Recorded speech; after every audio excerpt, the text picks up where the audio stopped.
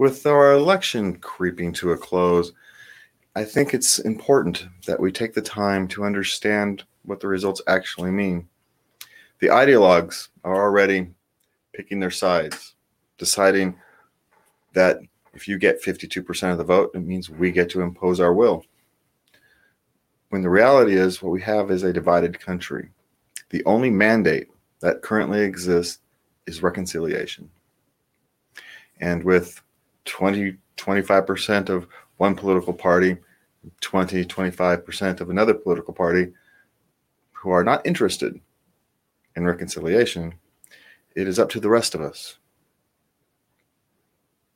to show that path forward, to hold them accountable for what has happened in the last decade or so. This is not a one-time thing. This is not an event that just happened 4 years ago.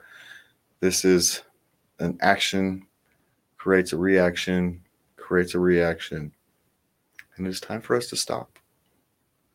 But that stops by us holding our politicians accountable. If they go off the rails and start talking about putting people on lists or complete obstruction, it is up to us to hold them accountable. It is up to us to no longer believe in their fear.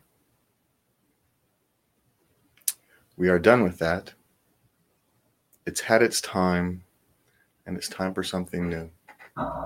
And that is your Daily Dose.